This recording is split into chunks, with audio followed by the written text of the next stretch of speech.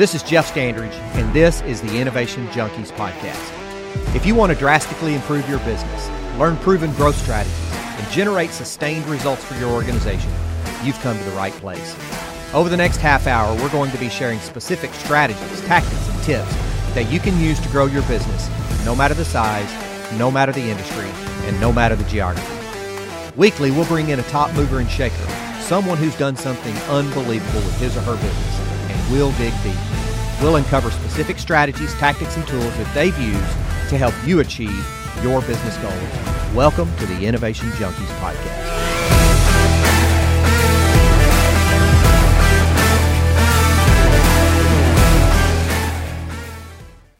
Hey guys, if you're looking to put your business on the fast track to achieving sustained strategic growth, this episode is sponsored by the team at Innovation Junkie. To learn more about our Growth DX, go to innovationjunkie.com/growthdx. Now let's get on with the show. Hey guys, welcome to the Innovation Junkie podcast. My name's Jeff Standridge. And this is Jeff Amrine. Glad to be back for another episode. Great to have you with us today for this bonus episode. Today we're going to be talking about a blueprint that we've developed as a team to try to encapsulate all of the processes involved in innovation, human-centered design, and creating sustained organizational transformation as a result of that innovation. And so we're going to, over the course of the next 3 bonus episodes, we're going to take that blueprint, we're going to break it down. Today we're going to be talking about identifying the problem, clarifying the problem, and making sure that we're solving the right problem. Right, Jeff? Yeah, absolutely. And, it's the compelling part about that is I think there was a Carnegie Mellon study some years back that said that only 4% of all major projects, software development projects, finish on time and within scope while meeting customer requirements. And the diagnosis for that is that people launch off on solving things that are not really the right problem. And so right. for innovators, it's super important to start with the problem and also to make sure it's the right problem. We like to also acknowledge that everyone comes to the problem with their own set of insights, aspirations, and even come to the table asking the question, well, what if we could do this and what if we could do that? So we don't want to dismiss the fact that we've got a lot of expertise in the room, but it's that expertise that sometimes gets us into problems, that curse of knowledge, so to speak. So we like to ask innovators and change agents to step back from that expertise for a moment, to suspend those preconceptions, those what-if questions that they're asking, to suspend those for a period of time and really get focused, as you said, on the problem that they're solving, to make sure that they're solving the right problem that's big enough to be worth the effort. Yeah, and it is a struggle for most people, particularly highly creative people, to resist the temptation to immediately jump into the solution they have in mind. But it's kind of crucial to the process to really start with the problem. That's right. So let's talk about that. Let's talk about that process just a little bit, and starting with the problem. How do we clarify, or how do we help our innovators out there really clarify the problem that they're trying to solve? I think initially you start with a hypothesis that can be an unmet need or an actual problem. And then one of the very first things that you do is come up with credible facts or statistics that will describe that problem. So what I always like to say is, if you put forth an assertion, any assertion, but especially when it relates to a problem statement, and you don't back it up with any kind of credible statistics, it looks like an opinion. There's no real basis for it. So one of the important things is finding those credible facts along the way. Yeah, and I've guided individuals and teams before of saying, if you're really having a hard time articulating the problem you're trying to solve, they tried for a hypothesis, they couldn't really get there. They might start by saying, well, let's first of all talk about what are the issues, the key issues that you're seeing, or start with the so what. What are the key issues that you're seeing that are leading you to believe there is a problem to be solved?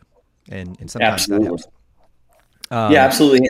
And to some extent, that also will tie into the methodology that links to the lean canvas as well, where you come up with the problem hypothesis, but you've got to have those supporting factors. And sometimes people will overlook the fact that if there's not an economic consequence of the problem, in other words, if you can't define how it's impacting revenues or increasing costs, it's probably not a problem that's going to be relevant or high enough priority to proceed with. That's right.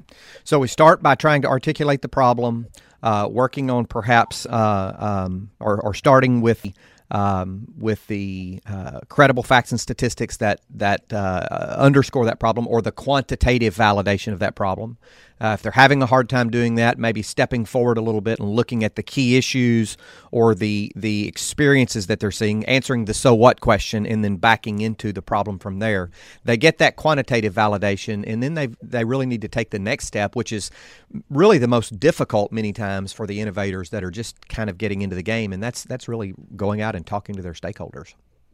Yeah, the customer discovery, and again, on customer discovery or stakeholder discovery, the being able to ask really good questions that avoid confirmation bias and that also don't inject your idea of the solution, which would be how you would define confirmation bias, crucially important to getting clear data. And really, we call it customer discovery, but it's just good fundamental primary market research is what it amounts to. And there's no replacement for getting out face-to-face or getting on a Zoom call and really being able to understand what the pain levels are that those stakeholders have. Is it really a problem or not? Is it high priority, et cetera? Yeah. Do we have the right problem, right?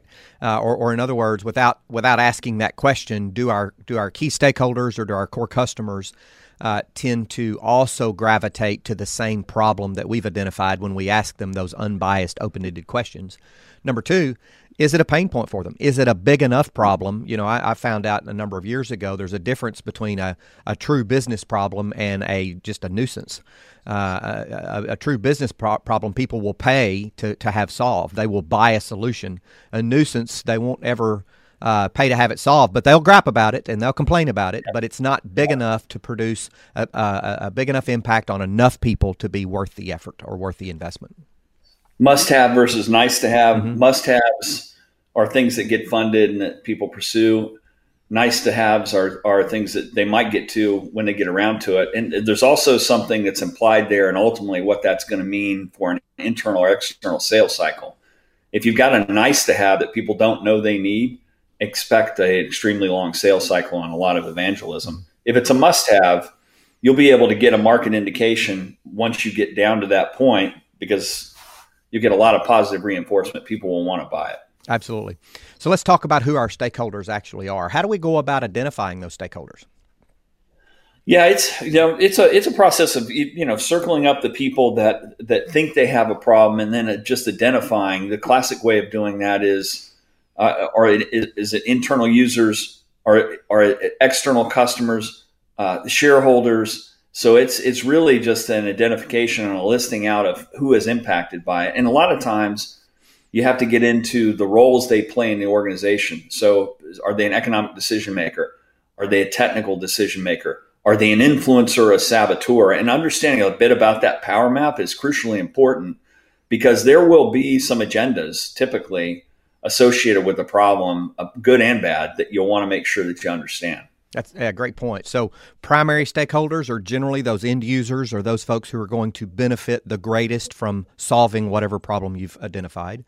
The secondary stakeholders are those economic or technical decision makers that are actually going to decide and ultimately fund the solution. Sometimes those are the same, sometimes they're not. And then those tertiary or those third level stakeholders that can be influencers that you want to get in the boat with you, that you want to make sure that you get their feedback in early and often, so to speak. And then, as you said, those potential saboteurs, those skeptics, those naysayers, those who are influencers in the organization, but if you don't get them in the boat with you, they will very likely be negative influencers. Yeah, and a lot of times on things that involves technology, and this is not to take a swipe at IT. I run IT organizations. IT organizations a lot of times can fall into that category because they have the understanding of all the other priorities that are already on their plate. Mm-hmm. They know that they're probably overworked, and they'll tend to take a sometimes more informed, but just generally a more negative view, in my experience, unless you can get buy-in from them and really bring them on board with why this is an important problem to pursue.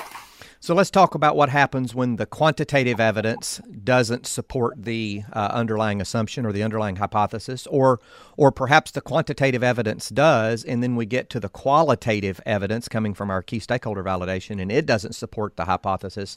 What do we do then?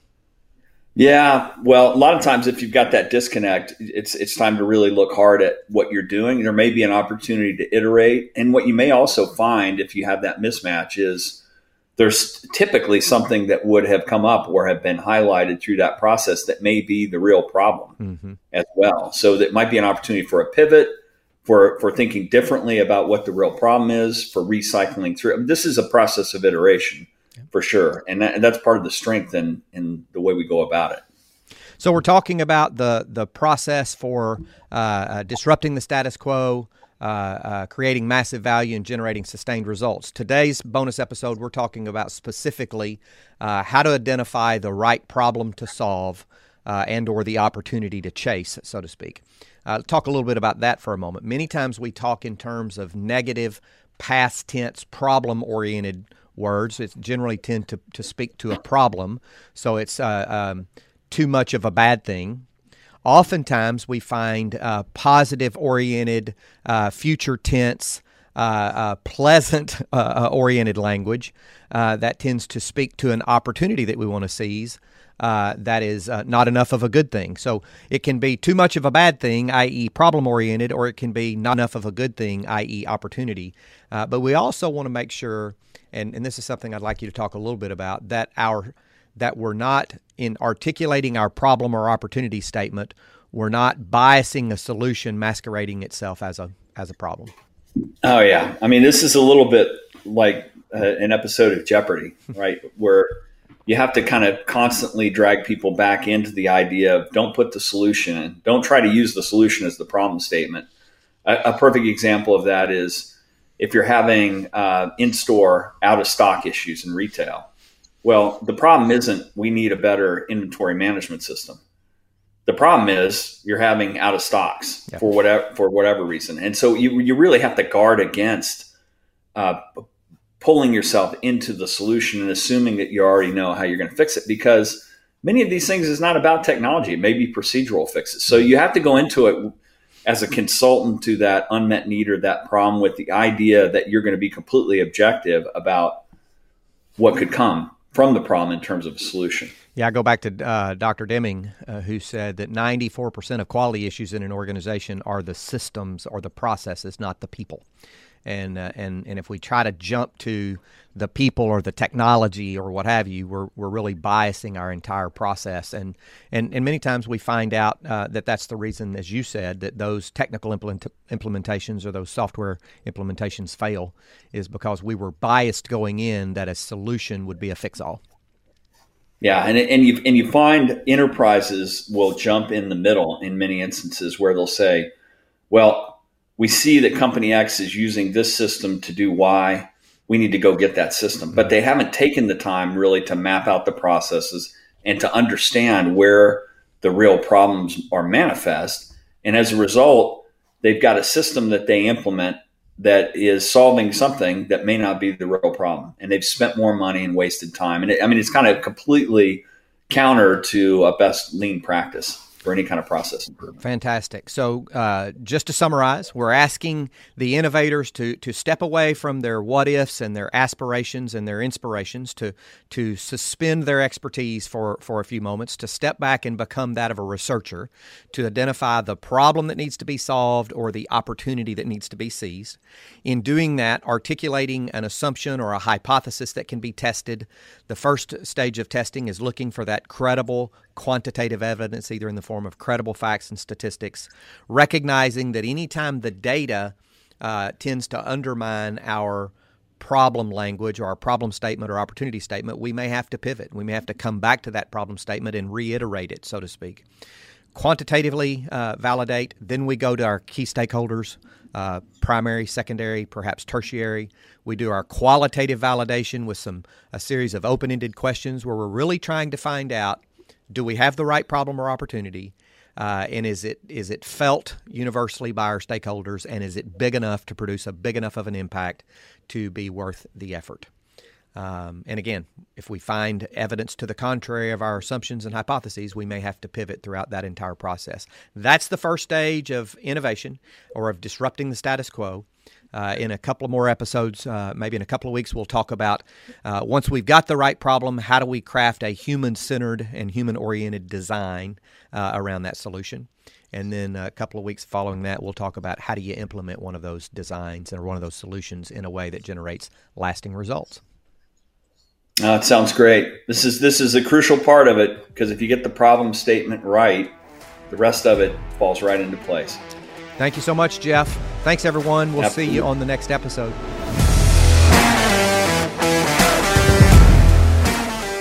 Hey, folks, this is Jeff Amrine. We want to thank you for tuning in.